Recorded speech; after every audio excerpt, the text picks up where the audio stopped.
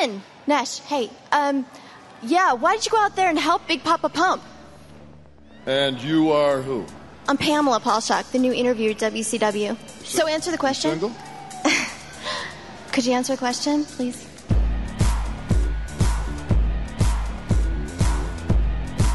It's a slot fan! Oh! Welcome to day number 5 in the unbelievable title reign of new world champion David Arquette. The Yappa Pioneer strap match, Jack.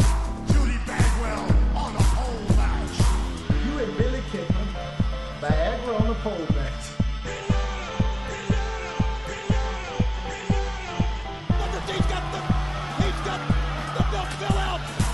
Last week on Nitro, I proved to the entire world that at any given time, I could become the WCW champion.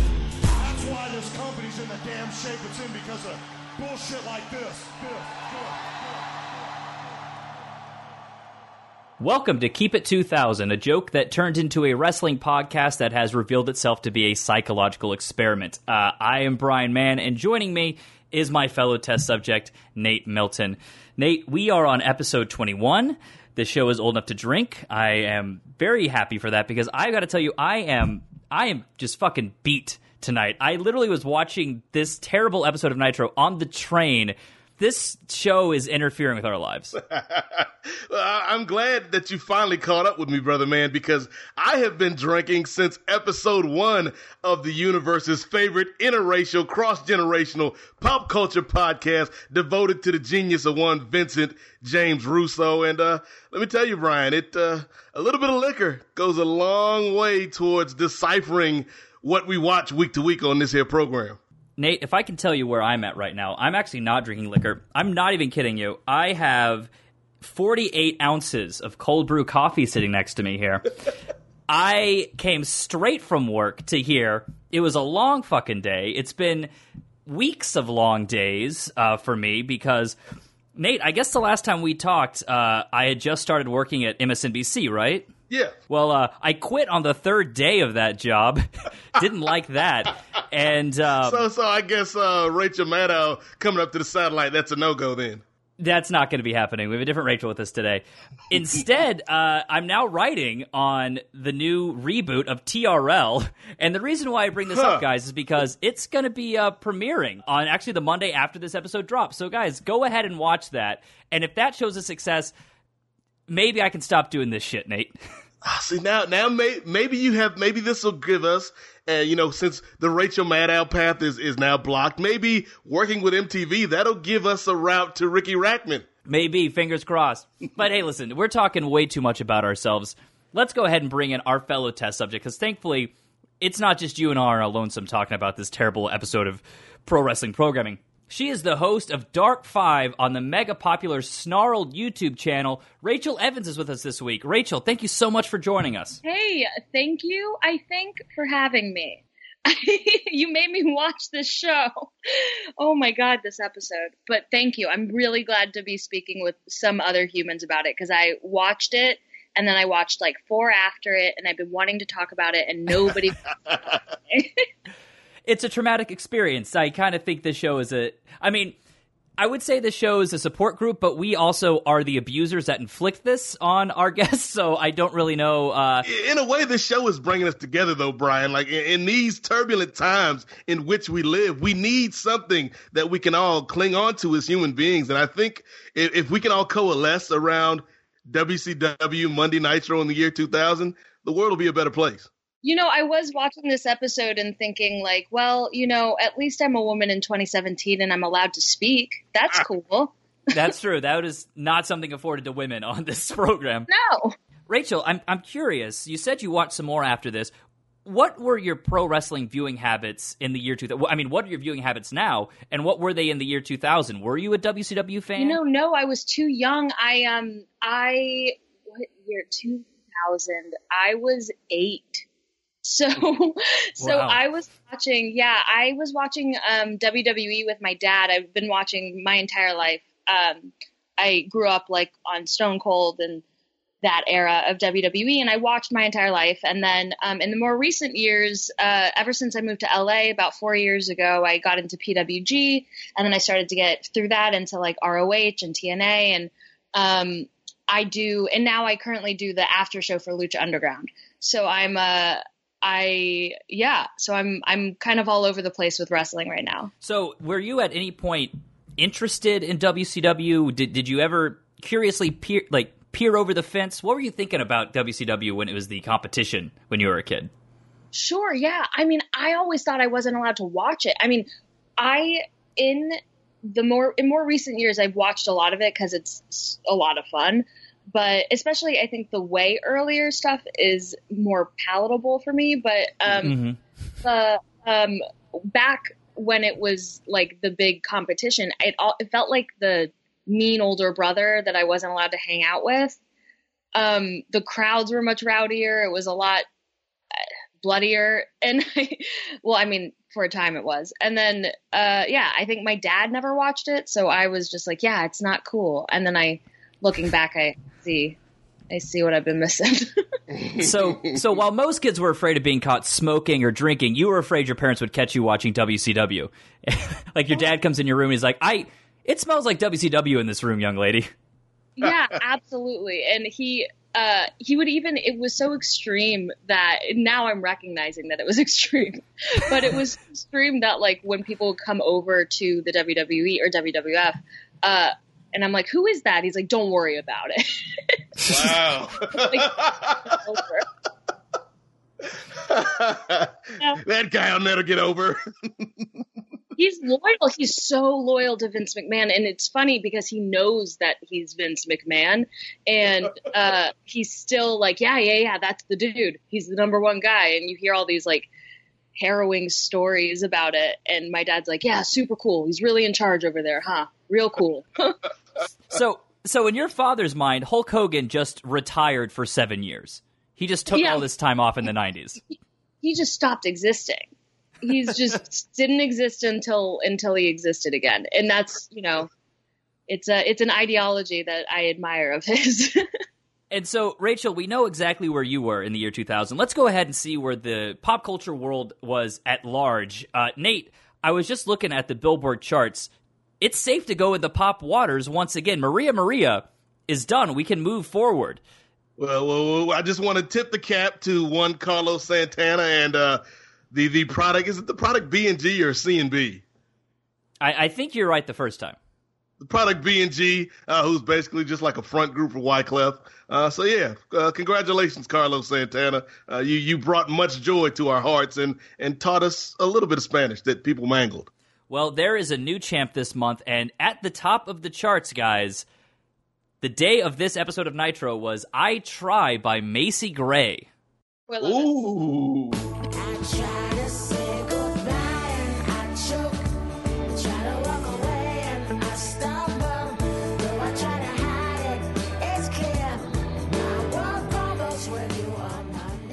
Oh, I have a very deep memory about this song.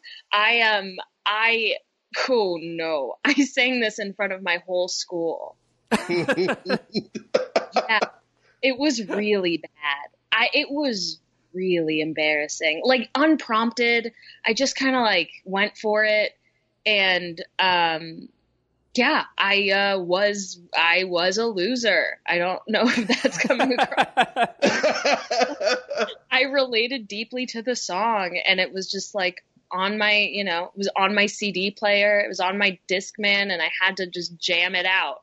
And then I opened my eyes and looked around, and everybody was just looking at me and not doing anything. Even my friends were like, I don't know her. It was hard, but I tried, just like Macy Gray told me to.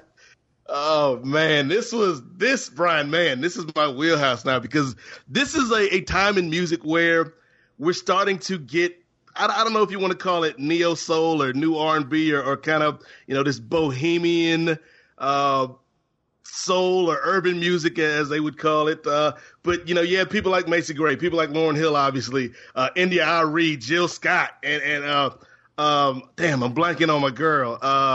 I guess I'll see you next lifetime. Erykah Badu. Like, yes. Many great R&B singers, particularly when you talk about the women, that were doing something just a little bit different. You know, it wasn't your strict pop R&B or you know, your more typical Motown sound. It was something different. And I remember Macy Gray certainly was different. Like, you know, she had the look and then the big fro and then the voice. Like, the voice was unpolished and it was unconventional, but it worked for her. And I just remember, yes, very much, you know, I wasn't singing it in front of my high school class, but this certainly was like a go-to karaoke song. It's one of the few karaoke songs I think that sound better the worse your voice gets, because you get that authenticity. And yes, there were many times over various adult beverages where I tried to say goodbye and I couldn't. I tried to walk away and I stumbled, You Brian, choked. man. I choked. No. I tried to hide it, but it's clear. My world crumbles when you are not here. God, the feel. Oh, so many feels. My dad, loved this song when it came out. My dad had pretty much sworn off all modern music by the time this rolled around. But he, for some reason, fucking loved this album. This song is just like her in a park walking around. Like it's not a very special video, I don't think. Is she still making music, or did she transition to just acting? No, she's So I making feel like music. She just she came is? out with her. Hold on, I think so. Okay, because I just feel like she shows up in a Lee Daniels movie every once in a while. Yeah, I think Macy and a lot of those other artists that I mentioned, there was kind of a, much like the .com bubble burst. I think there was a burst on Neo Soul. There's a Neo Soul. There was a Neo Soul bubble that burst, and that's why, Maxwell, who's one of my favorite artists of all time, Maxwell would have a hot record, and then he would just disappear for 5 years, and you're like, Did Maxwell die? Did he get out of the business? And then, right when you're thinking he's gone, he comes back. He had a great album last year. Are we about to have another bubble, Nate? Are you warning us? Is he the canary in the coal mine? That's what I was about to say. Macy Gray released an album last year, too. Oh, Yep, no. I would say, next year, by the time we get to the end of this WCW experiment, there'll be another drought, another decline in R&B and soul. Oh. Miguel better have that 401k lined up, because it might get dry for him in a second. Hope he's investing. Yeah, we're gonna end up with Genuine and Childish Gambino selling Subway ads just to make it through. As much as we can keep talking about this, unfortunately, we've got to transition to let's continue to talk about Macy Gray, because that keeps us away from Reed Flair. Yeah, that's so true. No, unfortunately, we do have to now talk about the May 22nd episode of Nitro. I think there's bad blood in the new blood. You're just a puppet for Vince and Eric. We're out of here. Screw you. Tonight, I'm going to kick Horace's ass. The show starts off with a look back at all the can-miss action from last week's Thunder. Long story short, Hulk Hogan forced himself on Tori Wilson. She liked it, and Ric Flair was beat up by Jeff Jarrett. The show proper begins with two limousines arriving outside the arena. Elizabeth, Jeff Jarrett, Vince Russo with the World Heavyweight title, and David Flair get out all dressed in black. The group is distraught and feigning that Ric Flair has died. Right off the top, this is our show-long storyline. We are going to have a funeral for Ric Flair, and can I just say, I am so glad that Ric Flair is doing better than he was doing a couple weeks ago in light of this show we're discussing. Yeah, that was, immediately one of the first things that popped into my mind, Brian. I'm like, you know what? Shout out to the wrestling gods, because, this would have been a rough week on the satellite of hate. So we go in the arena, and Tony welcomes us to Grand Rapids for tonight's Nitro, the second time Nitro has been in this city this year. The Cat makes his way out for tonight's opening match. He will be having a weapons match with Booker T. The Cat gets the early advantage with a pair of nunchucks that break as soon as he tries to swing them around. These two brawl around the ring, with the Cat hitting Booker with a fan's beer. On commentary, Madden explains that Ernest Miller and Bischoff are tight because the Cat is training Eric's son, Garrett. Nate, this certainly made Ernest Miller a heel in my book. This might have been my favorite part of this match, Brian, man, because it brought back so many memories of TNA. So shout out to the Magic Man, Garrett Bischoff, formerly of Aces and Eights, because, that might have been the best part of this match, seeing where this particular show lined up on the Garrett Bischoff timeline. So not even the match itself, just the timeliness of it you enjoyed. Just a name check. That was the best part of this match for me. Yeah. The Cat then misses a shot, and Booker hits a bookend. Booker reverses a whip off the rope and lands a sidekick. Shawn Stasiak then runs down, and he attacks Booker. The Cat grabs a chair while Booker takes care of Stasiak with a scissors kick. Booker gets the chair and hits Shawn with it, but then the Cat does a cartwheel kick, sending the chair into Booker's face, allowing Ernest Miller to pin Booker for a win, but who the fuck cares? The segment wasn't over, but let's take a pause to discuss this awful match. This is the Vince Russo staple where it doesn't fucking matter who wins. It's just, we brawled a little bit, a pinfall happened, but then this segment kept going. I fucking hated this, but on a plus side, this was better than the weapons matches we've seen previous weeks, if that's worth anything. Sure. Yeah. I mean, I enjoy anything where Booker T gets beat up. So that was fun for me. But I have a very personal vendetta against Booker. I have a Ooh. Oh, why is that? Oh, jeez. So I used to be a boxer. I used to be a Golden Gloves boxer, and I fought in the Golden Gloves of my last one ever. I fought somebody from his fight club, and she played so dirty. She hit me in the back of the head like a bunch of times. Ooh. And 2 people from his gym were on the judges panel, and nobody called it. Oh. Yeah. So I'm so tainted. So anytime I watch him, I'm just like, oh, I hate you. I know you don't do this, but we're spilling the Booker T on this one. And that's why you write for TRL. Oh, Brian, man, there were only 3 good points to this entire matchup. Number 1 is the aforementioned Garrett Bischoff name drop. Number 2, the damn cartwheel kick that finished the match. Yes, the second time he's done that this year. He's a big fan of this move, guys. The cartwheel kick into the steel chair. That was pretty creative. But 3, people are always looking for like the next big superhero and who can, be a convincing Batman, because I guess people are sour on Ben Affleck now. Ernest the Cat Miller showed some moves, Brian, man. I think his calling is in Hollywood. I mean, he had his big screen debut in The Wrestler, and it didn't really go anywhere, unfortunately. Well, yeah, he was a victim of the Ernest the Cat Miller movie bubble. It happened once, and then the bubble burst. After the match, Shawn and Ernest beat down on Booker before the MIA runs down to the ring and makes the save. The Misfits take turns splashing Shawn in the corner while the announcers joke about Major Gun's butt. Bringing up the rears, Major Guns! She sure is bringing up the rears! Excuse me? Bischoff music plays and out comes Eazy-E with Kimberly. The crowd chants asshole as Bischoff says he had business to take care of in California last week, but now he's just one call away from changing the face of WCW forever. Eric extends an olive branch and offers the MIA an opportunity to join the new blood.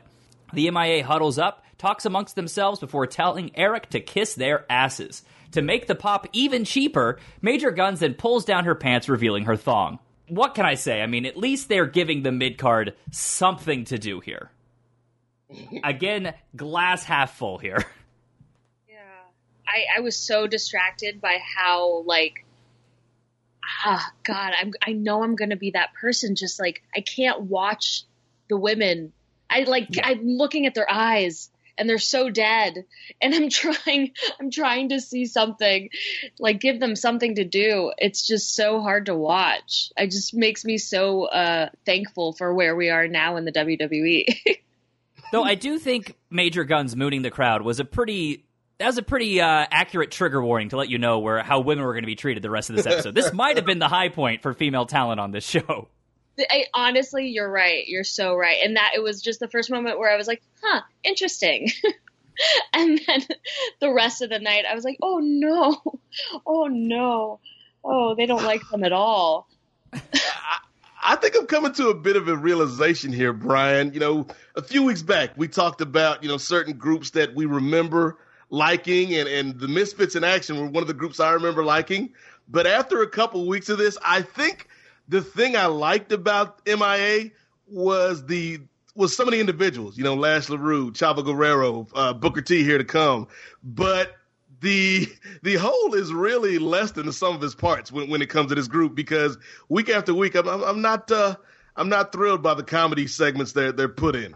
I do appreciate their gimmick. Like, I enjoy their aesthetic. I like what they bring when they come as a group. But, like, I agree. Nothing feels impactful. Like, nothing feels like it's better because they're together. Well, I think this is a big problem with Russo when he comes up with these crazy groups, is that he has these big, colorful groups, but then he doesn't really give them anything to do. Like, I think just an actual maybe on-location vignette of these guys in boot camp or giving them a match. But they're these big, colorful personalities, and it just, everyone in the group just feels like they're overlapping each other. Like, I don't know, like, I don't feel like I have a good enough hold of who all these people's personalities are, and they're so larger than life that it just comes across as messy. Also, do we need two majors?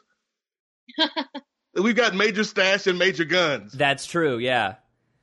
Well, do you know the story about Stash? No.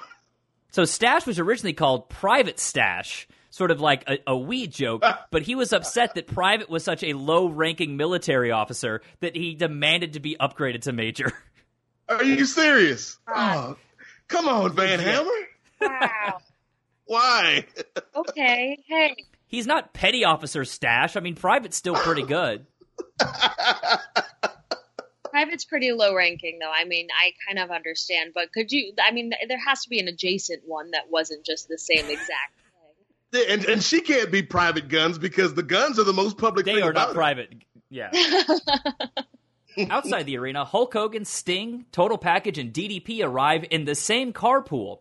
Hogan says that Nash is late, then Sting jokes that this is Nash's gimmick, so even Nash's stablemates all think he's a fucking prick. Oh, real quick though, Brian. This might have been my favorite moment of the show, which should give the listeners an idea of my overall thoughts about this episode. But not only did we have Sting say, "Hey, that's his gimmick, guys," but as they were fading to black, he repeated it again. Yeah, that's his gizimic. Gizimic. He is a 41-year-old man, ladies and gentlemen. Looks like Nash is late again. That's his gimmick. That's his gizimic. So they carpooled. Do you think they took a car together from the hotel? Do you think they all called an Uber pool and Hogan just happened to be their driver?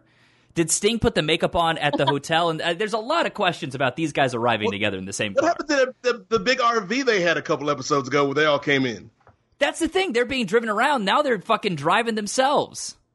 Hold on, I can't stop laughing about Hogan being an Uber pool driver. I love that imagery.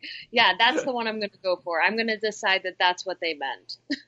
Yeah, let's just say Hogan is a very selective Uber pool driver, knowing his current history. Sorry, brother, not tall enough. I think Hogan being an Uber driver is the only way he could get 5 stars. So we come back from the break to find Eric talking with the MIA backstage. Bischoff fires Booker T and says that he has plans for the other Misfits. This action might have actually meant something if Bischoff hadn't fired the MIA 3 weeks ago before rehiring them with new gimmicks 5 days later. How am I supposed to take this? We fucking saw this 3 weeks ago, Nate. Yeah, I mean, besides this probably being Rachel's favorite moment of the show, it like I didn't even believe it. I've forgotten what happens next week, but even in the moment, I didn't believe this. So yeah, I usually love Bischoff's performance on these shows, but this week he was a little off to me. Also, if I'm Booker T, getting fired from WCW in the summer of 2000 might be the best thing for your career possible. There's someone across the street doing some pretty good hiring at the time. Elsewhere, David Flair, Jeff Jarrett, and Vince Russo stand around a casket containing one of Ric Flair's robes and a large fake nose. Russo fakes grief while the others comfort him. Vincent goes over to Daphne and Crowbar, who are fighting over the Cruiserweight title. Russo tells them to go to the ring and settle it there. Russo returns to mourning the Nature Boy as Shivani says the burial of Ric Flair is underway. So yeah, I thought, Nate, this kind of goes into what we were talking about on the last episode with Nick. Russo's really good in these segments, but Russo's not the one facing Ric Flair at the pay-per-view. It's David Flair who's fucking sitting around with this fucking tucked-in black t-shirt looking like a fucking idiot in the background. Yeah, in a better WCW, let's say, again, going back to my CW superhero references, in a Flashpoint timeline where Barry Allen saves his mom and Vince Russo never becomes a writer, but he becomes a really good performer and an actor.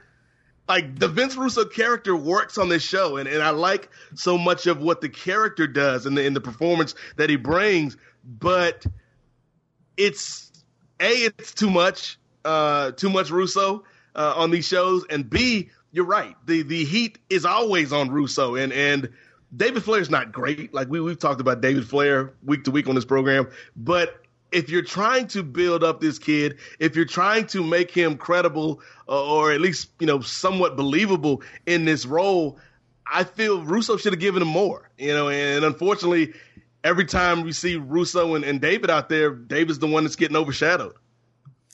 Like, David certainly has his weaknesses, but personality hasn't necessarily been one of them. Like, he did the crazy gimmick. He can go over the top really well, and I bet he could have done like an over the top mourning of his father in this segment. And we could have made it about him and put the focus on him rather than Russo. Yeah, I think they just mismanaged it because, like, you're right, Russo's really good. I think he's super strong on the mic and he's really convincing, and I actually really enjoyed him this entire time. And I think that they were so excited about that they were trying to make Flair look like I mean, it seemed like to me they're trying to make him look like a big bad guy, but he's just not.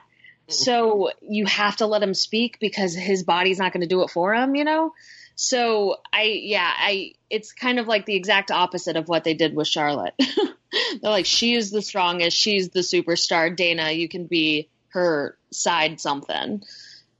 We then cut to the back where Terry Taylor is arriving with Ric Flair's 12-year-old son, Reed.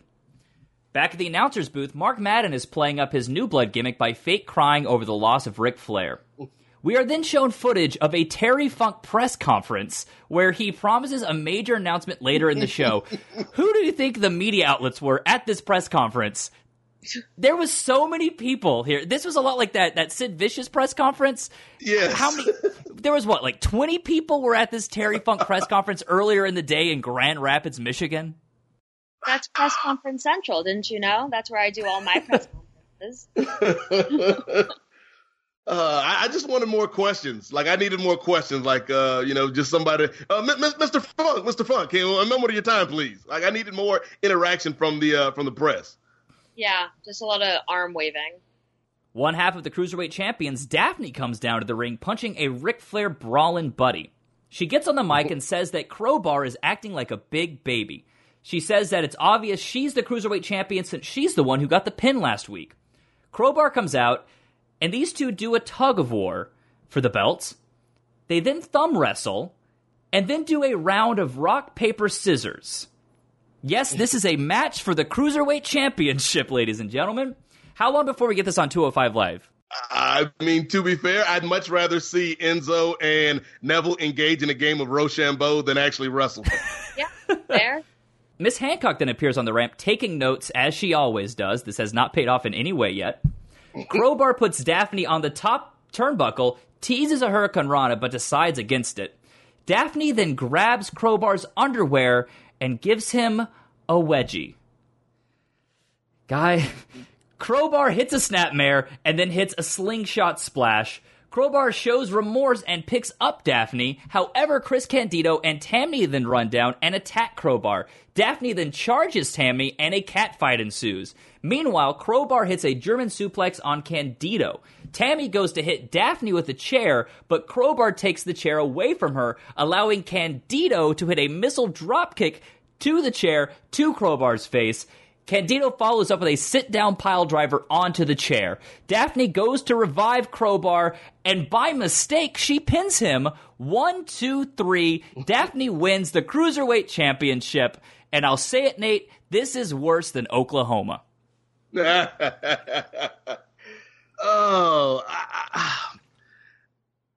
think there might have been a way, and obviously I always try to find the positive in this thing, Brian. I always want to look on the bright side. And I think there may have been a way to do all of this foolishness that we watched, but have it make some sense and have it have some impact, like Rachel was talking about earlier. If instead of Daphne accidentally pinning Crowbar, if you had Candido force her to pin Crowbar, because then he can see that as easy pickings for him to get the cruiserweight title, and we've got a story going forward out of that. But this, she shows the concern, and then all of a sudden the next minute she's happy, and I get that, she's supposed to be crazy and wacky, but the payoff to this entire segment was that there was no payoff. It was very unsatisfying, and even the Candido thing that I suggested, it wouldn't have been great, but at least it would have been something. Yeah, it would have been a literal accident. Like, this whole thing was just an actual accident, and it felt that way. And the crazy thing is that so many angles we're seeing here in WCW were either done before or even a little after, to be fair, in WWF, but done competently. Like, this is exactly the same as the Eddie China Intercontinental title thing with they had a tag team match against Trish Stratus and Val Venus, I want to say, at a pay-per-view where the IC title was on the line. But they actually spent weeks building up to it, and people were anticipating it. This title match happened last week, without any build at all, and then we had these co-champions. Then the next week, they're figuring out that, Daphne's going to win. Like, why, if Vince Russo one day couldn't stop chuckling because a girl was going to win a boys title, and oh my goodness, isn't that hilarious? Why didn't we at least build to it so that people were anticipating the payoff? Why didn't the challenge get offered last week? We do some sort of crazy segment here this week, and then we have the match at the pay-per-view. I don't get why we're rushing to really unsatisfying payoffs. Like, if the payoff is this crazy thing that makes people's jaw drop, like, let them anticipate it a little bit here. It didn't feel like that was something that was it felt like it was written the night before, the day of. Like, it seems like I think we all know that they've jumped the shark. So they're just, like, pulling out anything that they can to get attention. And, like, this was, how silly and fun would this be? Just like you said. Listen, bro, what would be crazier than a broad winning a title for a dude? I mean, come on. It writes itself, bro. Oh, I didn't know that you guys had backstage footage. And here's the craziest thing. This isn't even the first time Vince Russo has had a woman win the Cruiserweight title from a man by mistake who she's also romantically involved with. He did this like 5 months ago with Medusa and Evan Courageous. I mean, if it works, why change it? Backstage, the Kid Cam spies on Tori giving Horace Hogan a massage. It should be noted that this was an empty hallway and there was zero chance these two didn't know that they were being watched. The announcers then go real hard on all the hand job jokes. Now, if I'm not mistaken here, we've established the Kid Cam is always Billy Kidman. So is this now some weird fucking voyeuristic thing where he enjoys taping his girlfriend give other men massages? Hey, we're not here to kink shame. If that's what he's into. But that's the thing. But later we are being shown that he is a non-voluntary cuck, as we see later on in the show. So I have no idea what sort of games Billy Kidman's trying to play here. I mean, I bet they have fun. I think this is all part of their relationship because, as you mentioned, Brian Mann, if let's say Brian Mann that you were involved with a nice young lady, and for whatever reason, the week before we had a match where I turned against my uncle and joined forces with you because of your lady, and then the next week she decides to give me a massage. Why would I be out in the hallway? That seems very public. So yeah, why would I be doing it at work? I'm thinking that Billy and Tori are using Horace to engage in their own fantasies right now. And we think Billy's mad, but when he's mad, that's when Billy Kidman is really passionate. Brian Mann. Well, it's when you get caught with something that you're not supposed to be caught with, you're like, oh, that's so gross. I agree. I am not into that thing at all. I agree with everybody. Like somebody pee into your browser and you're like, don't. I wasn't looking at that on RedTube. That was Horace Hogan coming over to my house that was doing that. Storyline, just go with it. Outside the building, Booker T is shown leaving, but telling the MIA to stay tuned next week. We then see Ralphus and Norman Smiley washing cars for $1. I guess they made enough money last week selling popcorn to afford tickets to come to Grand Rapids, Michigan. Oh, this story. Save this travel money, guys. This story makes no sense. Like, did you run through all of your money, in the 2 weeks you've been fired? You didn't save anything. You were living check to check, Norman Smiley and Ralphus. The other thing, you're really, that's a terrible business plan. All those cars there, you figure if you want to, incentivize the consumer base by offering low prices, maybe start at $5. Why go all the way down to $1? Like, do you understand, Norman Smiley, how much manual labor you'll have to do just in order to get a plane ticket back home? Also, this is the worst way for a wrestler to try to make money at a wrestling show. If you live in the New York area like I do, you will see Bob Backlund in the lobby of every WWF show making $20 to take pictures with people. Why is Norman not offering, like, autographs for $1 or something like that, or like $5? I feel like he'd be making a lot more money on merch. I mean, true, this was before Pro Wrestling Tees, so actually maybe this is just how guys would make money. They would go to the arena and they would offer car washes. Yeah, Virgil just sitting there like, man, you guys are doing it wrong. Maybe this is just an extension of, like, maybe we're seeing WCW wrong. It's just a huge kink family. And he's just a sub, and he likes it. He wants to wash the cars. I see it now. I get it. I like it more. Kidman storms into Bischoff's locker room, pissed that Eric is lending out his girlfriend. Billy shoves the cat, and Bischoff says that Horace is right around the corner. Eric then blames Billy for having such an attractive girlfriend, and he should have expected this. Billy Cuckman then finds Tori and says he's going to kick Horace's ass and that she has to be the referee. Bischoff then attacks a passing referee and gives Tori his shirt. Kidman and Horace then begin brawling towards the ring, and this will lead to a match. But let's stop here and talk about all the capital P problematic shit that just happened in that segment I described. I'll let you take first swipe at this nonsense, Rachel. Oh, me? Oh, no, I don't want to. I hate it. I was just going to listen and Yeah, there's okay, let's just rank it. What's the most problematic? I mean, let's say least problematic. Coming in at number 5, Eric Bischoff attacking one of his employees as they casually walk by and stripping them. Oh, well, yeah, stripping them. I think you buried the lead there. I feel number 4 is Bischoff blaming Kidman for dating an attractive woman and that he should have expected her to do something like this because all attractive women are prone to this sort of behavior. Can't control their boobs. I don't know if men know this, but boobs actually they whisper to you. They're like, destroy them all. Make sure to sleep with their friends. It's crazy. We have to just quell it every day. Just shut up, boobs, please.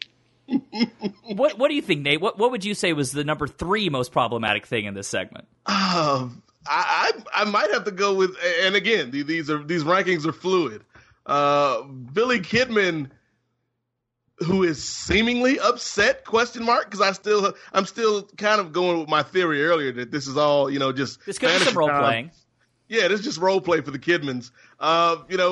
Forcing Tori to be the referee in this match. Like, well, where did that come from, Billy? It also seemed like he was physically threatening her as well. He was getting in her face. So I'll say that's number 2. I think number 1 has to be. What was the line that pointed out that what came out to me was what they said. Who cares? She's hot and she can count. That's enough. I'm like, oh no. Wow. I kept thinking the entire time. I could not even concentrate on it. The only thing I kept thinking is like, you know what? She's been around you guys for a really long time, and I bet at this point she probably knows a thing or two about wrestling. Why don't you give her due diligence? Make her. She's a ref. Fine. I bet she can actually call the match. Right. She can do it. Also, honorable mention problematic for teasing a Horace Hogan match. I think that might have been my most problematic part of the entire thing. Yeah, I think that might be the most egregious thing these last few weeks, Brian, man, is I thought in 2017 that I was in a safe space, that I would never have to view a Horace Hogan match ever again. But no, lo and behold, these past 2 weeks, he has come back with a vengeance. So Horace and Kidman brawled down the rampway, and Tori and Bischoff are following them.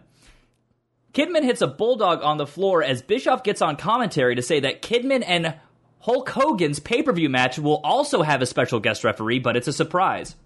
In the ring, Horace ducks a clothesline, and then Kidman hits a dropkick. Kidman does the Hulk Hogan ear thing to the fans, and then goes running into an elbow by Horace. Hogan then throws a table into the ring and clotheslines Kidman.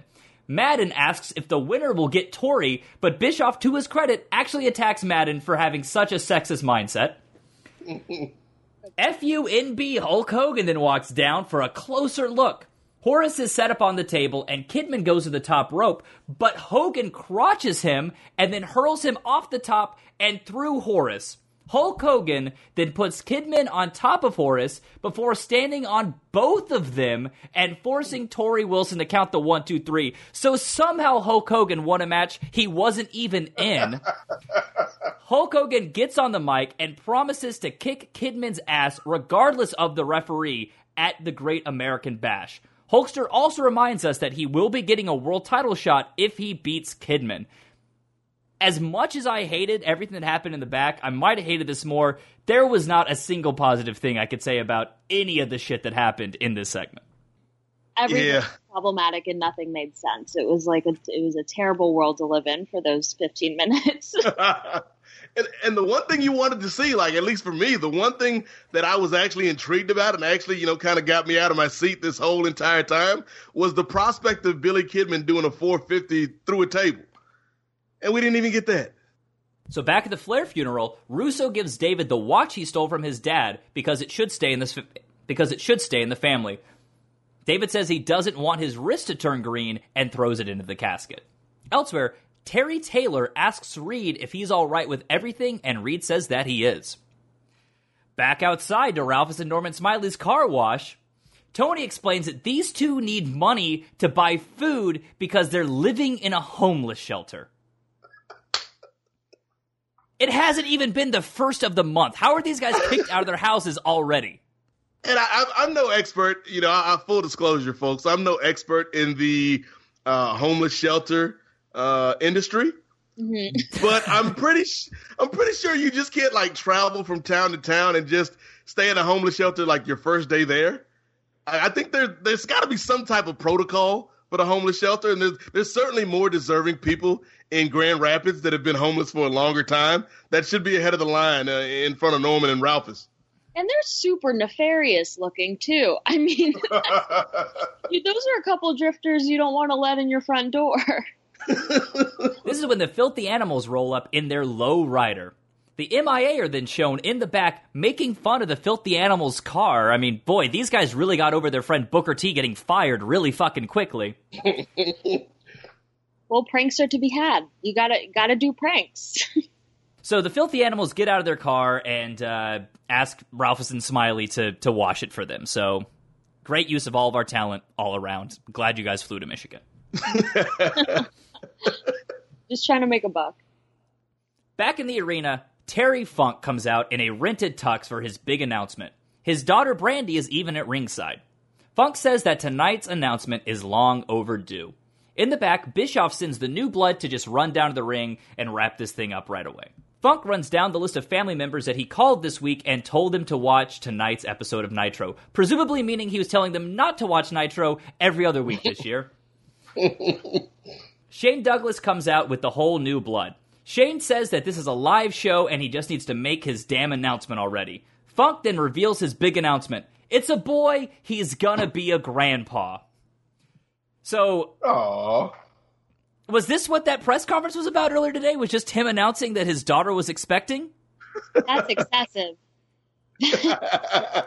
That's really excessive, but hey. Shane says that he's waiting for Funk to retire. Funk agrees that grandpas shouldn't be wrestling and they should be in rocking chairs. Funk announces that he's going to retire on June 1st. From zero reaction from the crowd. There's no pain, there's no anguish for this. Funk then reveals that he's going to retire June 1st, 2001, because Brad Siegel has extended his contract. Little did Funk realize this company would retire before June 1st, 2001. Funk says that Shane is going to have to look at his wrinkled ass for another year. The new blood then runs to the ring and beats down on Funk. Shane gives Funk a pile driver to a chair, prompting Funk's daughter to run into the ring. She begs Shane to stop, but Douglas just pushes her in the corner. Funk then takes another pile driver, and Shane covers Terry as Candido counts a 3. The New Blood celebrates the beatdown with Shane holding the hardcore title as Brandy Funk cries over her father. Did you notice how good she was? She was a good actor. She was raised in a pro wrestling family. She sold this, and I gotta say, this might have been the best segment on the entire show. Like, as is the par with Russo shows, it felt rushed. They clearly didn't run through it ahead of time. It felt a little sloppy. But I gotta say, the concept and the idea behind this segment, not bad. Yeah, my immediate reaction after this segment concluded, my first thought was, that wasn't the worst thing I've seen on this program during our time doing this show. And then the second thing, yes, talking about Brandy, what a fine girl, what a good wife you would be. Brandy was really, really good here. And in a way, it felt wasted on this segment. In a way, it felt wasted on this Terry Funk that we've seen this year, Brian Mann, because this was the most interesting he's been since he was the commissioner. Maybe even more interesting. I think than more when he was interesting. The commissioner.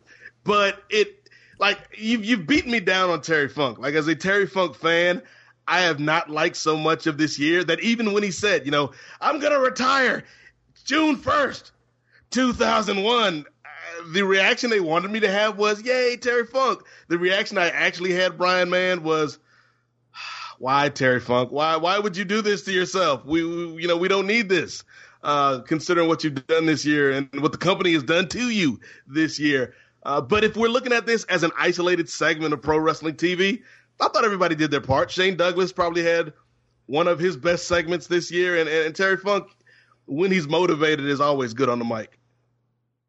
I actually thought that Shane was so good, and we'll touch on this later. Why are we not just entering into a Terry Funk-Shane Douglas feud? Like, we teased it here, but that's not what Shane Douglas is going to be doing. Yeah, but Funk did not look good when he was fighting. Like, he did not...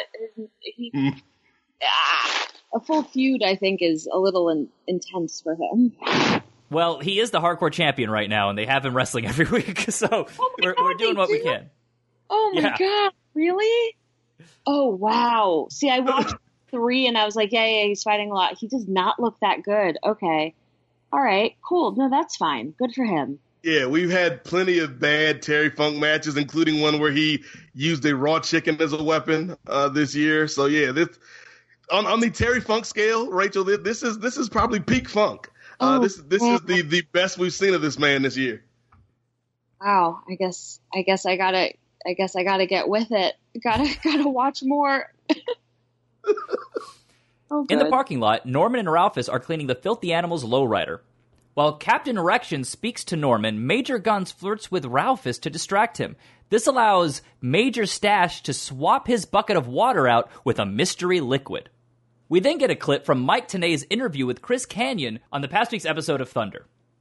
Kanyon has a medical brace around his head, and he admits that he may never walk again after Mike Awesome threw him off the cage at Super Brawl. Back in the arena, Mike Awesome comes out mocking Kanyon in a wheelchair with the exact same headgear that Kanyon just had. My name just happens to be Ironsides Chris Kanyon. And, oh my neck. And at the last pay-per-view, Mike Awesome, he threw me off the top of that triple tier cage, and he ended my career. The Wall then makes his way down to the ring for the first and only ever tables versus ambulance match. No, I have no idea how you win a tables versus ambulance match, and the announcers didn't either. Why the fuck was this just not called a tables match, guys? So from what I understand from commentary is that the idea is that you go through a table and then into an ambulance, but isn't it a table then ambulance match then? Not a table. Very confusing. Also, I'm not familiar with this world anymore, so I didn't know if that was a shoot. I didn't know if that was a work. I didn't know if that guy was actually ever going to walk again. I was very concerned. I will give Chris Kanyon credit. I thought that interview segment was done really well. Oh, it was. Oh, okay. All right. Yeah, that was done great. I really believed him. Yeah, thankfully, Chris Kanyon was not at all hurt. This is all just an angle. Oh, good. I'm so relieved. Awesome ditches the headgear and goes after the Wall. The Wall executes a big boot and sends Awesome into the corner for the 10 punches. Awesome attempts an Awesome bomb, but the Wall wiggles out.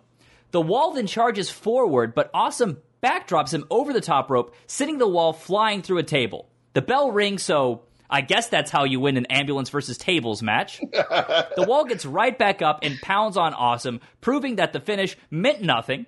They brawl up the entranceway before Shane Douglas runs out and hits the Wall with a lead pipe.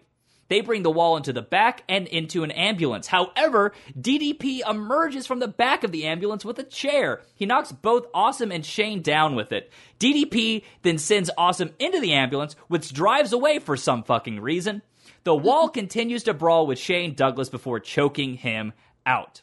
Again, I have no idea why this was a match. I have no idea why there was a finish. A bell rang. It didn't matter. I'm a fan of chaos. I love chaos. So that was fun.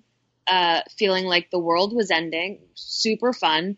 But yeah, no, I didn't understand what was happening the entire time. Nobody understood what was happening. I feel like even the people who were doing it were just going through motions. Like there was no story. There was nothing to follow. Bells rang. It didn't mean anything. It truly was like an art house film.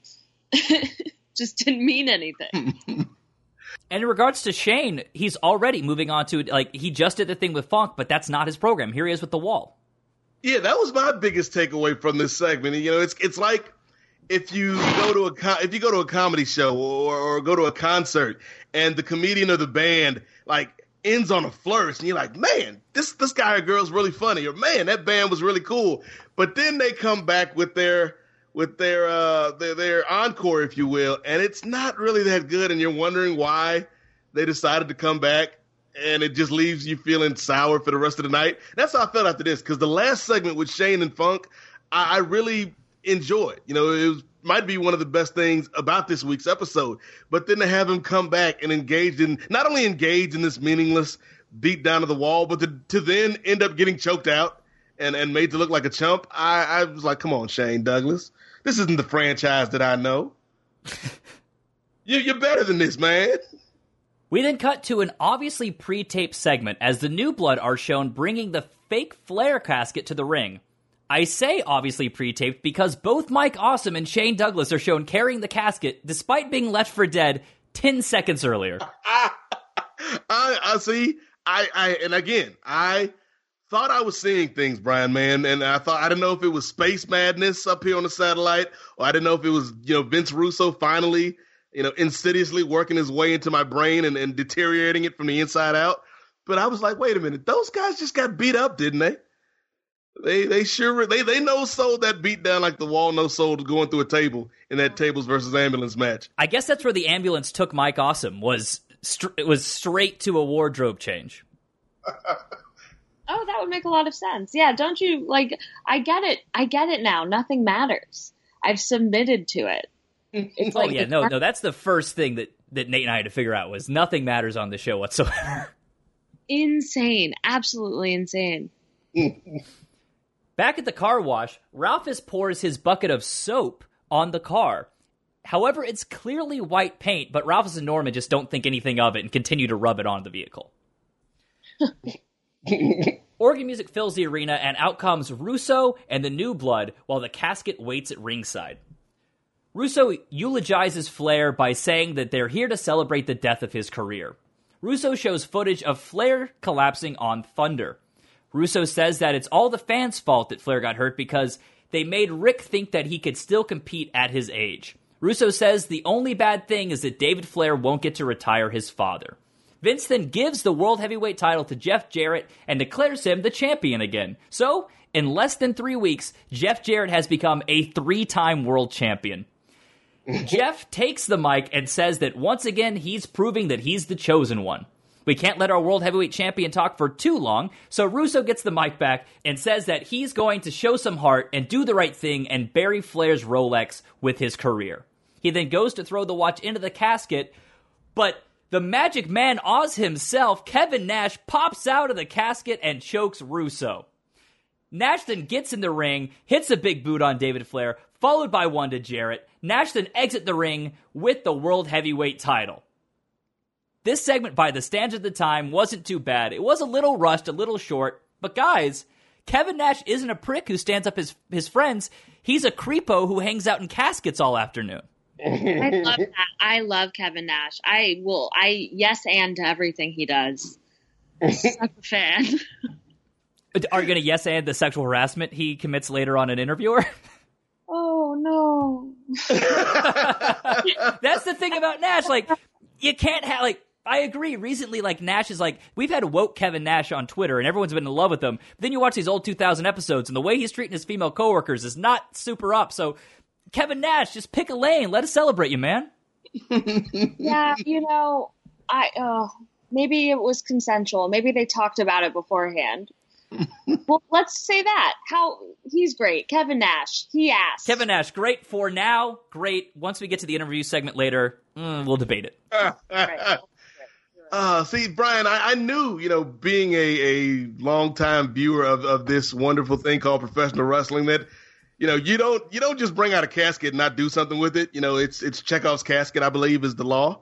And so I knew somebody was going to pop out, but I didn't know if Ric Flair was in the casket or Arn was in the casket. I didn't know who was in the casket. So when Nash popped out, there was this immediate visceral reaction of, oh, it's Kevin Nash, cool, followed immediately by, come on, man. Really, Kevin Nash? Like, every week he finds the maximum way to do the least amount of actual work. And this week, he laid in the casket, and when it was his time, he popped out and choked out Vince Russo. I'm like, you know what? Keep getting those checks, Kevin Nash. Find a way to work smarter, not harder. It's almost like they were running the segment down with Nash. Like, okay, so we're going to do this funeral. And then you run out and you attack everybody. He's like, I mean, could we do it so I don't have to walk down the ramp? Like, maybe I'm already in the casket. Could we just do that, guys? Sure, Nash. What the fuck? But he really sells it. He's like, ooh, it's spooky. We then go backstage for the debut of our brand new backstage announcer, Pamela Paulshook. She was formerly one of the NWO biddies, and she has now been moved into an interview position. Now, how did WCW introduce this new member of the broadcast team? By having Vince Russo run up and yell, "Who are you?" I've never seen anyone... Who are you? Russo then cuts a promo on Nash, telling Big Sexy that he has 45 minutes to give the belt back, and he'll give him a no-holds-barred match against Jarrett for the title. So, this is so fucking good. Is Jarrett the champion, or is the title vacant? Oh, wow. Brian, man. I just discovered something that made me really, really happy, and it has very little to do with this actual segment. What's that? Because you brought up Pamela Paulshock, and I always remembered liking her, and then, like, she's one of those whatever happened to those people. Are you going to drop the bombshell of who she's married to? Yes. I was going to bring that up later. Yeah, if you want to bring it up, you can. Oh, so great. Pamela Paulshock, married to TV's Roger Lodge, people. What? Yeah, they were dating at this time. They got married in 2003. Well, okay. Oh, I wonder if she's proud of this. They got 3 kids. Yeah. Well, that's something to be proud of. She was like in a successful, like she was in a fine relationship. She took this modeling gig. I think it's starting to snowball out of control, but she's like, fuck it, I'm getting paychecks. Like, she married the host of Blind Date. Like, that's pretty great. Good for you, Pamela. U.S. champion Scott Steiner then comes out with his freaks who are dressed in Michigan cheerleader outfits. Steiner says it's great to be back in Michigan before talking about his dick. Steiner says that all his friends told him that he had a bad temper, and one day he'd end up in a jail. Steiner says he's been in a cell before, and he always survived. This is all a setup for the debut of the Asylum, a circular cage designed to fit inside of the ring. This is like a poor man's UFC cage. This was a time when everyone was trying to big up the MMA craze that was going on. They had the Lions Den in WWF, and this was the WCW attempt. So we're debuting a brand new gimmick here, guys. Really got to get this thing over. So he calls out Tank Abbott and his brother Rick. Rick makes his way down to the ring as the Asylum is being lowered. The brothers do some high-impact brawling as the cage falls around them. Rick hits some hard punches on Scott. Scott blocks a throw into the cage and then throws Rick into it repeatedly. Scott lands a belly-to-belly and locks in the Steiner recliner. Just then, Goldberg's music hits. The crowd goes crazy. They start chanting Goldberg. But then we cut backstage to show Tank Abbott doing his mock entrance with R&B security. The crowd pops huge before realizing that it's just Tank Abbott. Tank comes out. They don't bother booing. They just go silent. Tank attempts to break into the cage with a pair of bolt cutters, but can't get in. So instead, Tank knocks out the referee at ringside and pushes a button causing the cage to rise up. Tank and Rick then attack Scott, making this a no contest, instantly killing any drawing power this new gimmick might have had. Nash then shuffles his way down to the ring, nails both Tank and Rick with the world title, and they just stand tall. We then cut backstage where Jarrett is talking to Russo, who has changed into a New York Yankees shirt. What the fuck was I supposed to walk away from this segment with, guys? They spent money making this cage. They didn't just find it in the trash. They spent money. This is a new gimmick. They've got to get it over. And this is what we did. Could we not have just lowered the cage around Scott and have him cut a promo about it? There was no presentation either. It was just like, I like blinked and it was there. There was no build up or anticipation. It looked janky. It was just like a kid play toy. It was so bad to look at and so sad. Like, just see these big men in there trying to sell this thing that's just so embarrassing. And if you wanted to, if you wanted to get this across, I agree. Like, the presentation is one thing, but also setting up this match. And hey, guys, somebody on the creative team should have realized we've got the good fortune of doing this episode of Nitro in Michigan, which is the home of Rick and Scott Steiner. If you really wanted to get this across, this feud, and Rick is hating his brother and Scott needs to get revenge on what Rick and Tank did to him the week before, this could have been a show-long build to this match. I'm not saying it should have been the main event, but damn it, it could have been, something that was one of your big matches here on the show instead of this throwaway thing. But instead of investing in this brotherly feud, we had to take time out later on in the show to invest in a brotherly feud that nobody gave a damn about, where I think here, particularly in Michigan with Rick and Scott, you could have had some compelling TV, but they decided to kind of go for the quick fix, I think. And there's a story there. You can say that, my brother betrayed me. He turned his back on me. And he's got this Tank Abbott always jumping me from behind. I want you one-on-one. Highlight the cage, bring it down. And honestly, Scott just cutting a promo in this cage revealing what it was would have been so much more effective. If you remember when they debuted the Elimination Chamber, Eric Bischoff cut like an 8-minute promo highlighting what it was, what the pods were, getting over the steel mesh. Can you imagine if the very first time like the Hell in the Cell was on Raw, they just fucking like lowered it around the ring and then like they tried to do bolt cutters and they raised it and like it was just a total fucking afterthought. Like, oh hey, I got this thing up here. It's a big cage. It surrounds the ring, and like Jerry Lawler's like, I heard it's called the Hell in a Cell, and that was the debut of like this massive. Like this could have been a huge thing for them, but they did the exact same thing last week, Nate, with the House of Pain. It was just something that was there and was never explained, and this could have been an actual drawing gimmick for them. I feel like they couldn't decide between the story and the gimmick. Like they couldn't decide between what they wanted to put over, the feud between them or the thing around them, and they just chose neither of them for some reason. And you very easily could have woven one into the other. Like this could have been, instead of just some random thing that happened to be there in in Michigan this week, this could have been something Scotty's had in the back of his mind. Like, ever since we were kids, I've been thinking of the perfect playground of destruction. And this is what I've come up with, Rick. And you and me are going to fight in our hometown, and we're going to settle it once and for all. And it's going to be, give it a better name than the name they gave it. Maybe the let's see, instead of the Asylum, how about the Steiner Sanctuary? Ooh. Yeah. Like and then you can have Tony Schiavone. Folks, don't go anywhere, because coming up at the end of the night, the Steiner Sanctuary, Rick and Scott, it's going to be great. But instead we got this weak segment with Tank Abbott, and ultimately it's forgettable by the time the show goes off the air. And that's just what it is that's so disappointing, is that it's just lazy storytelling. Like, if they had given it just as much thought as you just gave it, like, imagine how much better that would have been if they weren't just like, just put a cage around him, I guess.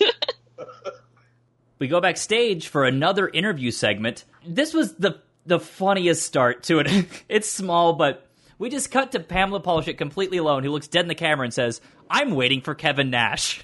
Like, they couldn't just start with Nash right there. That was insane. What was that about? Was she okay? Did something go wrong? I think it's just Nash being a prick, to be fair. Oh. So Kevin Nash approaches Pamela Paulshock and asks who she is. Before Pamela can even explain, Nash asks if she's single. Paulshock, ever the professional, just asks him to answer the question. Nash then challenges Jarrett to a match tonight for the world title, so I guess he missed the segment where the match was already made. As he leaves, Nash grabs Paula, turns her around so he can look at her ass, if you were curious how workplace sexual harassment looks. Come on, I guess it was 2000, this shit was cool, but it's real difficult to watch now. I don't know if it was cool.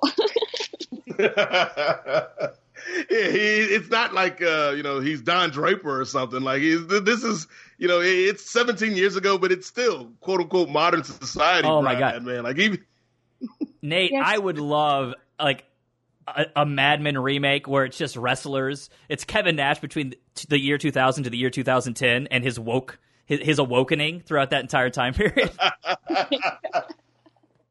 They just had this moment at the end of the series where he's like, maybe holding people down and being mean to women, it's not the way to live, Kevin. From now on, I'm not going to be big sexy anymore. I'm going to be big friendly. Please get a copyright for Kevin Nash, The Awakening. I think it ends with Kevin Nash, he goes to a yoga retreat, and he's really finding himself, and he's on the hill like the end of Mad Men, and then we just cut to the Divas Revolution from that. Yeah. Elsewhere, Terry Taylor is again shown talking to Reid Flair. I'm so thankful this segment didn't end like the last one with Nash and Paulshock. Oh. Up next is Chuck Palumbo being carried to a match by DDP. Before the match, Palumbo flexes against DDP, who just punches Chuck in the fucking face. DDP goes to shoulder block Palumbo, blocks a hip toss, then delivers a belly-to-belly for a 2 count. This is a very impressive job from DDP, who's doing all the work. He blocks an Irish whip and nails a sit-down powerbomb. Palumbo low blows DDP to get the advantage. Palumbo then calls Liz into the ring, who is at ringside. But she slaps Palumbo, which allows DDP to score a 2 count off a roll-up. Kimberly then comes out and just smacks the shit out of Liz with a bat. Mike Awesome then runs through the crowd, so I guess he got out of the ambulance somehow. He's got his protective headgear back on, and he nails DDP with it. Palumbo then locks on the torture rack for the win. The total package then runs out to check on Liz, and Lex can't decide if he should help DDP or attend to Liz. Eventually, though, Lex runs to DDP's aid, but Kimberly grabs his foot when he tries to get in the ring. This allows Palumbo to hit Lex in the face, the Lex Flexor legitimately busting him open. Luger just crumbles to the floor, and paramedics rush to his aid right away. He legitimately cracked his skull here. Oof. Yeah. For that. Yeah, that was the thing that it stood out to me, Brian, man. This match is simply forgettable. It was a testament to the skill of one Diamond Dallas Page, but that shot with the Lex Flexor, I'm like, why would you trust Chuck Palumbo with this? Has anything Chuck Palumbo's done since we've seen him on this program, Brian, man, shown us that he has the timing to pull something like this off. And a match like this is just the perfect Vince Russo segment, because Vince Russo, to his credit, is not a lazy guy.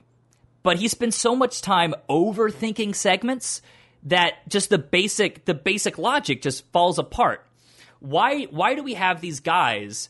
We have these guys in like 5 segments to the point that we don't remember anything they did, rather than just put them in one segment. Why was Mike Awesome in a segment, then being driven off in an ambulance, then showing back up? Why was DDP in that thing earlier? It's this weird thing where you have to be buried in one segment and get over in another. It's the weirdest thing, the way they book these guys. Yeah, I didn't even. It felt like it felt like 3 lifetimes. Me watching this one episode, because you're right. I didn't even put it together. Like I fully know that they're the same people, but it felt like completely different shows I was watching. Every segment was just a vignette. Maybe if we think of it more as a variety hour, then it makes sense. Well, I think Rachel may be onto something, Brian, man, but I'm going to expand on the variety hour aspect, and I'm going to say it right now, people. You know, mark this, check the timestamp, put it down for posterity. Vince Russo is the inventor of the binge watch, because each of these episodes of Nitro is not one single episode, but 3 episodes packed into one night. And so we saw Mike Awesome 3 times. It wasn't on the same night. It was 3 separate episodes of Monday Nitro. Vince Russo is a genius. You're not wrong. I did feel like I watched 3 episodes. Outside, Lex is being loaded into an ambulance, holding a bloody rag to his face. Guys, this was gross. Did we have to shoot a vignette? Could we not just take him to the hospital? Like, I think DDP was actually out of character here, just yelling at them to put him in the ambulance. Oh, poor Lex. It was unnecessary, but it was there, so hey, I accepted it. Back out in the arena, out comes Terry Taylor and Reid Flair. Time out. Before we get to the main event of the show, Brian, man, I did want to send a shout out to who I thought was the best performer of the previous segment, and on these last few episodes, I think she's been a standout, and that is Kimberly Page. Like in this heel persona, I've dug some of the work that she's done. Oh, no, she feels very natural. It's a fresh coat of paint for this character. I kind of just wish there's no focus. It's just all over the place. Like, just give her some shit to do. Thankfully, I think maybe there's some really good vignettes, I think, coming up on the next episode with her, if I'm not mistaken. We then go out to the arena, and here comes Terry Taylor and Reid Flair. The nervous 12-year-old Reid calls out his brother David. Now, I don't know how we want to critique this, because I don't want to speak ill of a preteen, but it took him about 12 tries to get through this, and Terry Taylor was whispering all of his lines to him. Nor do we want to speak ill of somebody who's no longer with us. I didn't want to bring that up either. I will say that spear was not bad. No. He wasn't without his strengths here. David and Daphne make their way down to the ring. Reid says that the entire family misses David and that their father needs him right now. Flair yells at Reid as Daphne sneaks behind Terry Taylor and breaks a Statue of Liberty replica on his head, knocking him out. David then pushes his brother, but Reid comes back with a low blow and a pretty shitty spear. We'll give him credit. He was 12 on a 20-year-old here. I thought it was a pretty good spear. I thought it was pretty good. There is then a side headlock by Reid to David, who punches him in the gut and executes a figure 4. However, Reid, rather than sell the figure 4, makes sure that his shirt is covering his tummy. Security runs in and breaks it up. Okay, Nate, you said this was the main event. There's a lot to dissect here. I think before we even get into the execution, we should say, was this a good idea? And I'm going to say no. For a lot of reasons. Because there's no way... Like, why did Reid Flair get any heat on a 20-year-old at all? Like, honestly, I think him putting David in a headlock was like Leno Hogan levels of ridiculousness. Oh, man, there's so much. Like, first of all, Terry Taylor as Reed's de facto guardian is just strange. Because to this point, like, have we really seen any connection between Rick and Terry? Yeah, he has become his foster father. He just hangs out with old guys with blonde hair. He's like, "You look like my daddy. Take me to Michigan." I used to do that too. I used to just walk up to people who looked like my parents and grab their hands. I understand. It's comfort. But the other thing is, when you talk about staging a segment and letting stuff breathe, there was actually something, there was like a millisecond of something really good here. And that was when the two brothers were actually talking. Mm-hmm. And instead of letting that breathe for a little bit, we had to go right into the attack, and which was the worst part of this segment, because then we got, Daphne taking out Terry Taylor.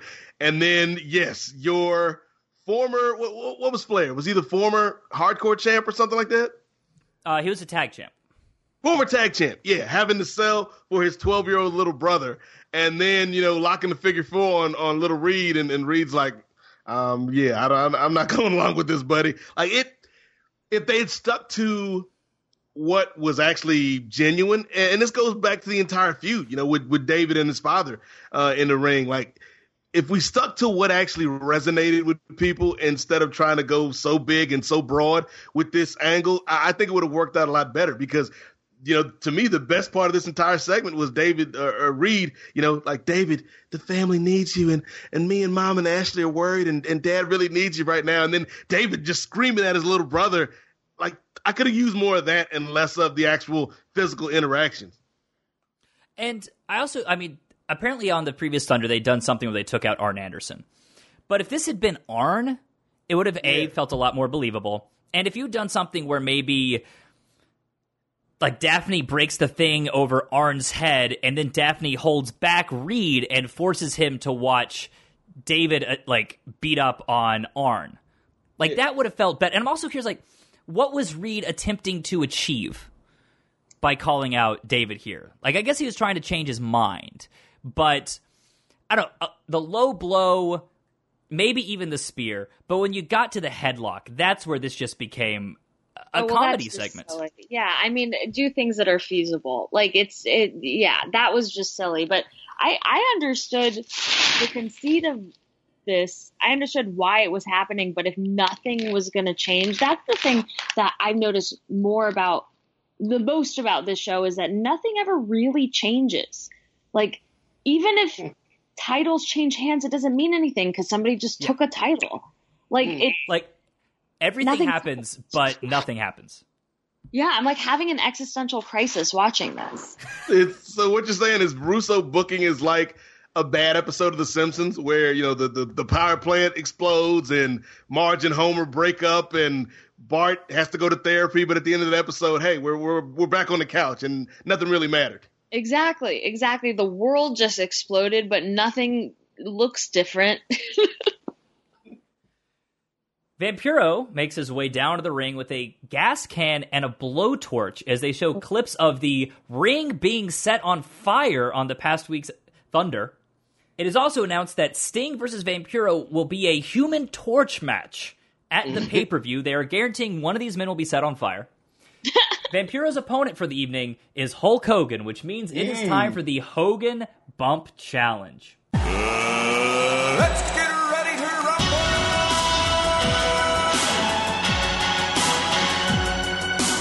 Hogan Bump Challenge.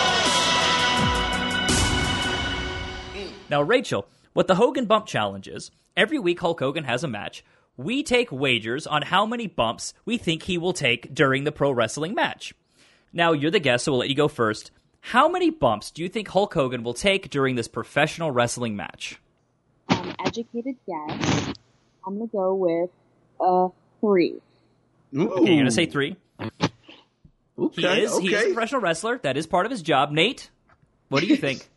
I see someone's played the home version of the HBC. Let's see.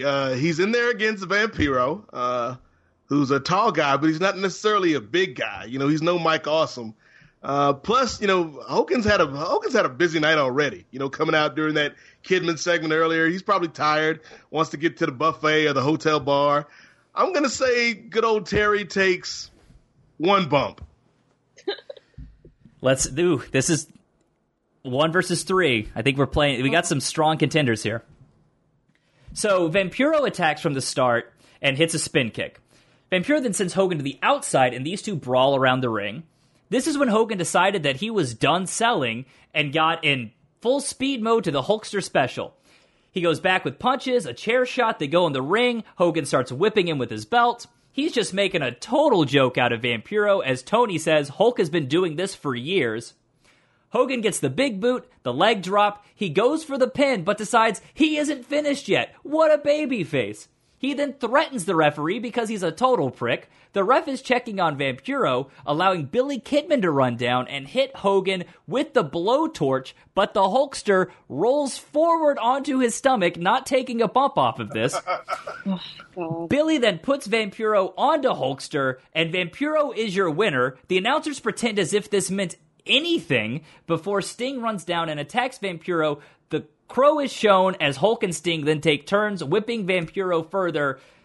Hulk Hogan took exactly 0 bumps. No. But the announcers acted as though Vampiro had achieved something. I watched this and I'm amazed by that.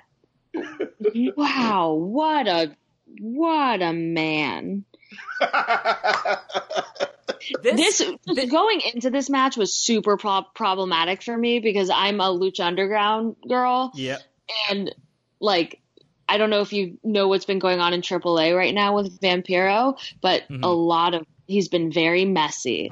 And watching him in his prime, quote unquote, and then watching Hogan, just knowing him in it's hard with 2017 goggles. It's hard to watch this.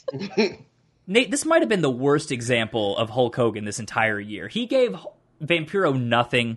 We're trying to get this guy over. And this was a dude who, if I remember correctly, the final Kevin Sullivan Raw, the final Kevin Sullivan Nitro, where it was the spring break, these two were teaming together. He was kind of giving him a little bit of a rub.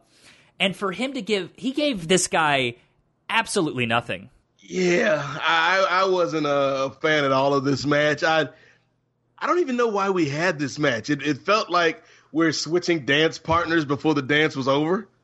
Yeah, it completely was out of nowhere. I feel like they were just now you need something big. I guess here's this. It was like a scheduled. I guess it was a main event to me because I know who Vampiro is, but I don't know. It was very strange and out of place, and I hate Hogan. I hate watching him. It is obnoxious. Just, after you talk about wrestling for long enough, you're wrestling adjacent for long enough, you get to know wrestlers, and then when you see somebody like that in the ring who is so selfish and so unaware, the ring unawareness and unawareness of the other person, the person across from you, is you couldn't. It's scary to be in the ring with somebody like that because they don't give a shit whether you live or die. They're just I'm gonna hit you with my belt because I'm here and I don't feel like getting hit today. They were whipping him at the end of the match. They were hitting him in the face. They clearly had no interest in this guy, protecting him, making him look good. I mean, we kind of already did our Hogan getting over segment. Couldn't this have been a Sting match and maybe Vampiro interferes in that? It just, sure. If anything, maybe you do Sting versus Chuck Palumbo and Vampiro. I mean, obviously, I'm not going to try to fix problems on a wrestling show 17 years ago, but I have to say this was probably the worst of Hulk Hogan, Nate. I can't think of an outing he's had that was worse than this episode. Yeah, and it's made doubly irritating and frustrating because Sting really had nothing to do on this show. And at a time where you kind of need all hands on deck to basically bench Sting for this episode, it felt like a waste. Especially somebody who seems like the main draw. If you're going to just throw spaghetti at a wall, you might as well throw the finest spaghetti you have, right? I like that. Outside the arena, the Filthy Animals go to retrieve their car from Ralphus and Norman, making me wonder, why the fuck did they come to Grand Rapids this week? Did they drive cross country for $1 car wash? Oh, see, now I just like I want to see the brain trust of the Filthy Animals. Like, Disco's like, hey, guys, you're always wanting to get a good deal on washing this lowrider. Norman and Ralphus, they've got $1 car wash. But here's the catch. We got to drive to Grand Rapids, Michigan. and just Conan and Ray just like, you know what? It's a good idea, SA.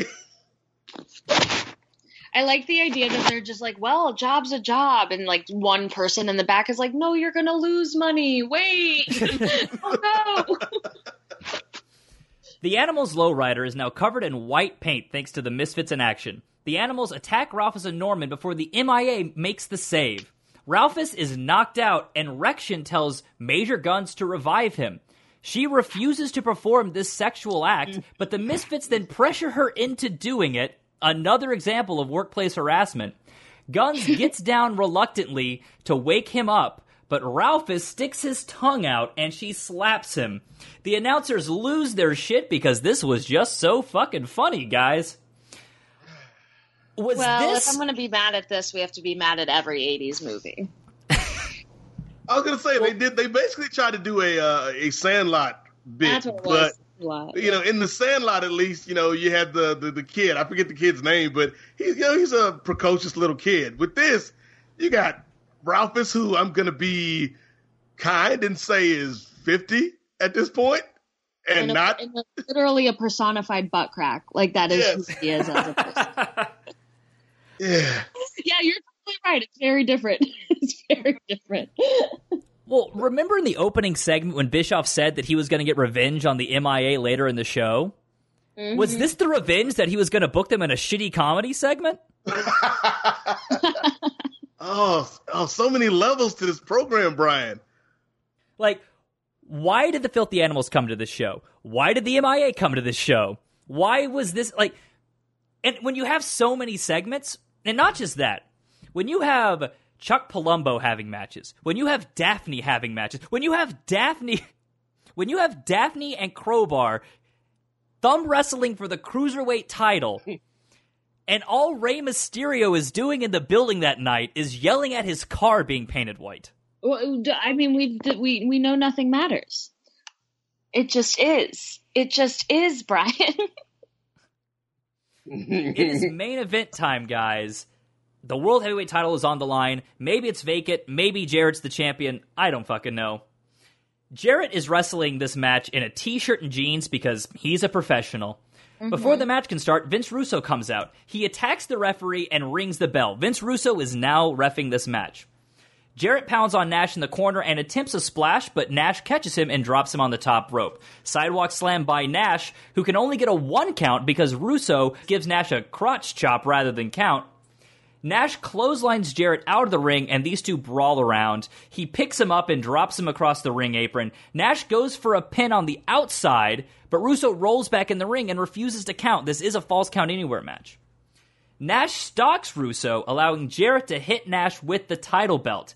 Jarrett goes for the pin, but only gets a 2.5. Nash no-sells this, goes for a jackknife powerbomb, but Russo sprays mace in his eyes. Scott Steiner then runs down and attacks Jeff Jarrett. Russo then maces Steiner, and R&B security cuffed Steiner to the ring ropes. Jarrett goes for a pin, but Nash pops up and chokes both Russo and Jarrett. He then forces Russo to count, but it's only good enough for a 2. Nash then goes to the outside. He attacks R&B security. Nash then sets Russo up for a jackknife powerbomb on the floor, but the mysterious red liquid comes down from the ceiling and totally misses Nash.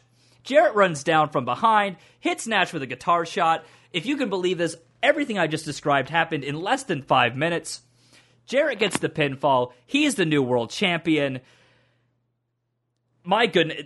Segment keeps going. Bischoff comes out, says that Nash hasn't seen anything yet. Russo says the crowd can bite him. Bischoff asks Jarrett how it feels to be the champion once again, and he says that, again, he has proven himself, and that everyone can choke on that, slap ass. Pretty much the same promo from earlier. God damn, was this awful. What I think made this segment maybe worse than all the others is that in a lot of other segments, they're sloppy, they're poorly executed, they're overbooked, but people are at least trying. Tammy Sitch was trying really hard to stand in her high heels. Kevin Nash here is in jeans and a t-shirt, and he's in the fucking main event, just sleepwalking. He might as well have been shuffling during this entire match.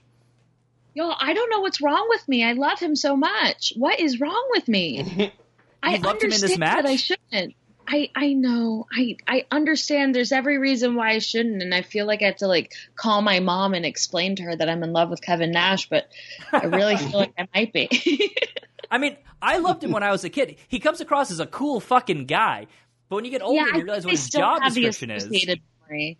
I just can't shake the nostalgia, and I also have not been watching as much of this as you have. So it's like if when you're working in a movie theater and you're a teenager, Kevin Nash is like the hot older dude who's like the bad boy who shows up late and doesn't take it seriously and doesn't really sweep well, and you're like, oh my god, he's such a bad boy. But then when you get older, if you're the manager, you're like, what a fucking prick. There's other people who have to clean up after you, guy. Yeah, you're so right. Oh, could that be the prequel to the Kevin Nash Awakening, where it's like young Nash and he's working at a movie theater before he gets his life together? Yeah, but that's the other thing, too, is that I know 2017 Nash, too, and he's kind of cool and great. I mean, I'll say 2011 Nash was a dick to work with at WWE. But yeah, 2016, 2017 Nash, I don't know what happened. Maybe it was him finally retiring and him transitioning into, being an actor. And he's chill now. I think he's just around different types of people. It is not to whatever, but it is an environment of toxic masculinity. It's a really toxic environment. And I can't imagine not to sympathize with people literally sexually harassing people. That's not good, and I do not condone that. But it has to take a toll on your psyche, just being around that all the time. Oh God, I can't imagine. And getting back to this match, Brian, man, getting back to this match, I haven't done it in a while, brother man, but I think I'm going to reach over here in my console and look at this big, bright red button, and I'm going to go ahead and hit it, the Keenan and Kel Y button. Why? Why did this have to happen? The recklessness with which the world title has been booked, when David Arquette seems like a high point over the past few months in regards to the way the world title has been booked on this show, you've got an issue. Honestly, I gotta say, he might be the best world champion you've had this entire year, David Arquette. I mean, I guess Brett was good for the 2 weeks we had him, but David Arquette's been the most impactful world champion we've had this year. Yeah, and I mean, I'm not somebody that bashes Jeff Jarrett, but these title changes and these reigns, they're not doing anything to help Jeff Jarrett look like a top guy. I don't know. I mean, there's so many ways. I mean, I get it. They wanted to have a match for the world title this night. If I'm not mistaken, I think Kevin Nash wins the title the next night on Thunder. So, what does it even matter? It doesn't. That is the end of the show, guys. I think we can all agree that we didn't like this.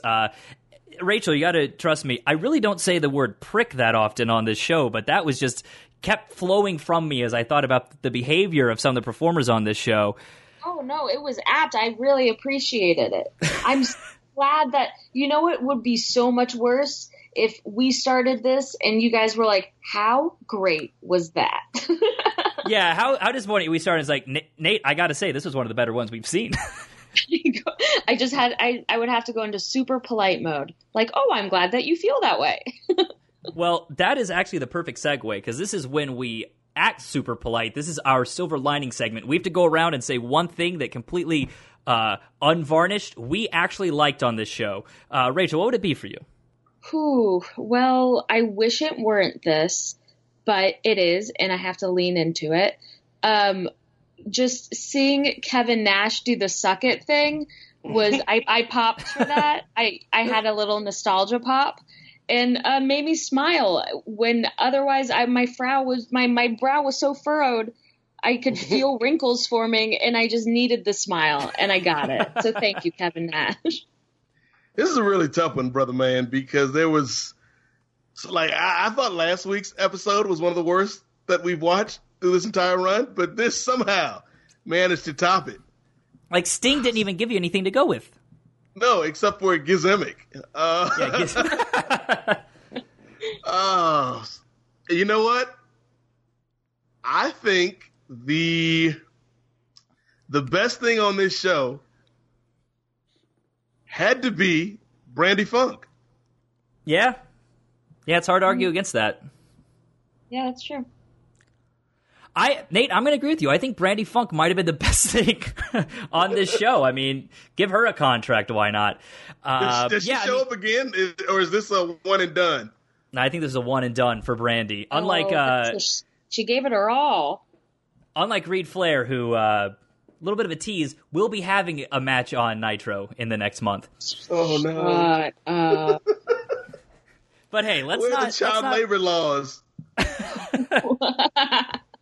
That actually is a legitimate question, Nate. I would question that.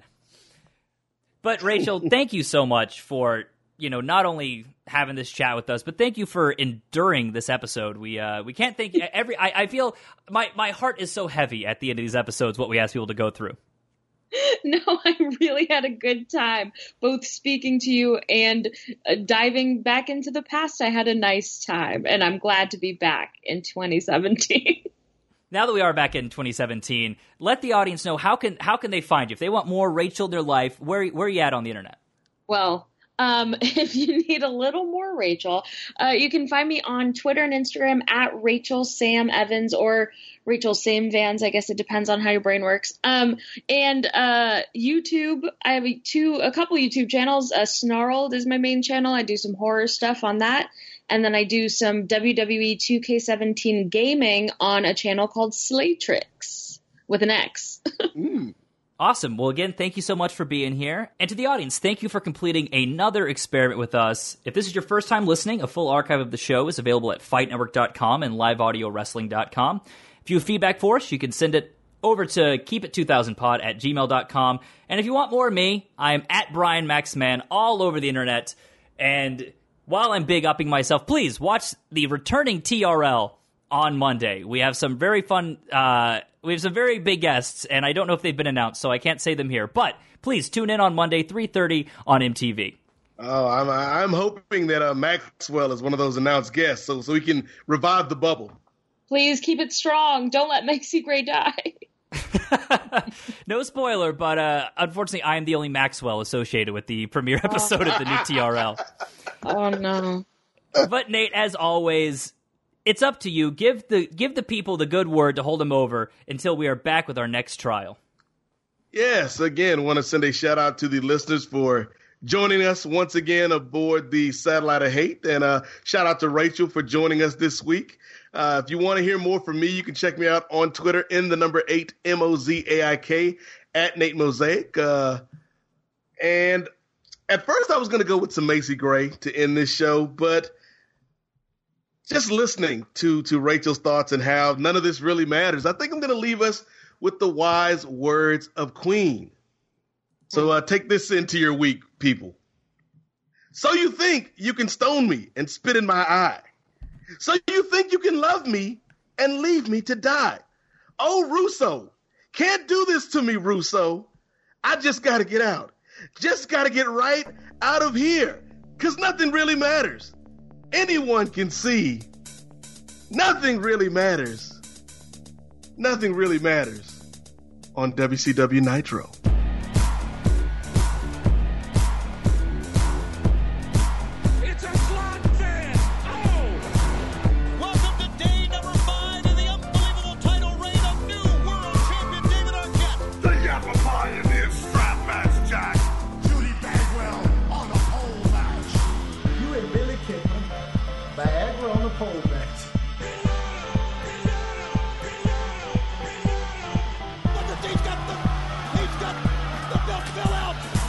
Last week on Nitro, I proved to the entire world that at any given time, I could become the WCW champion.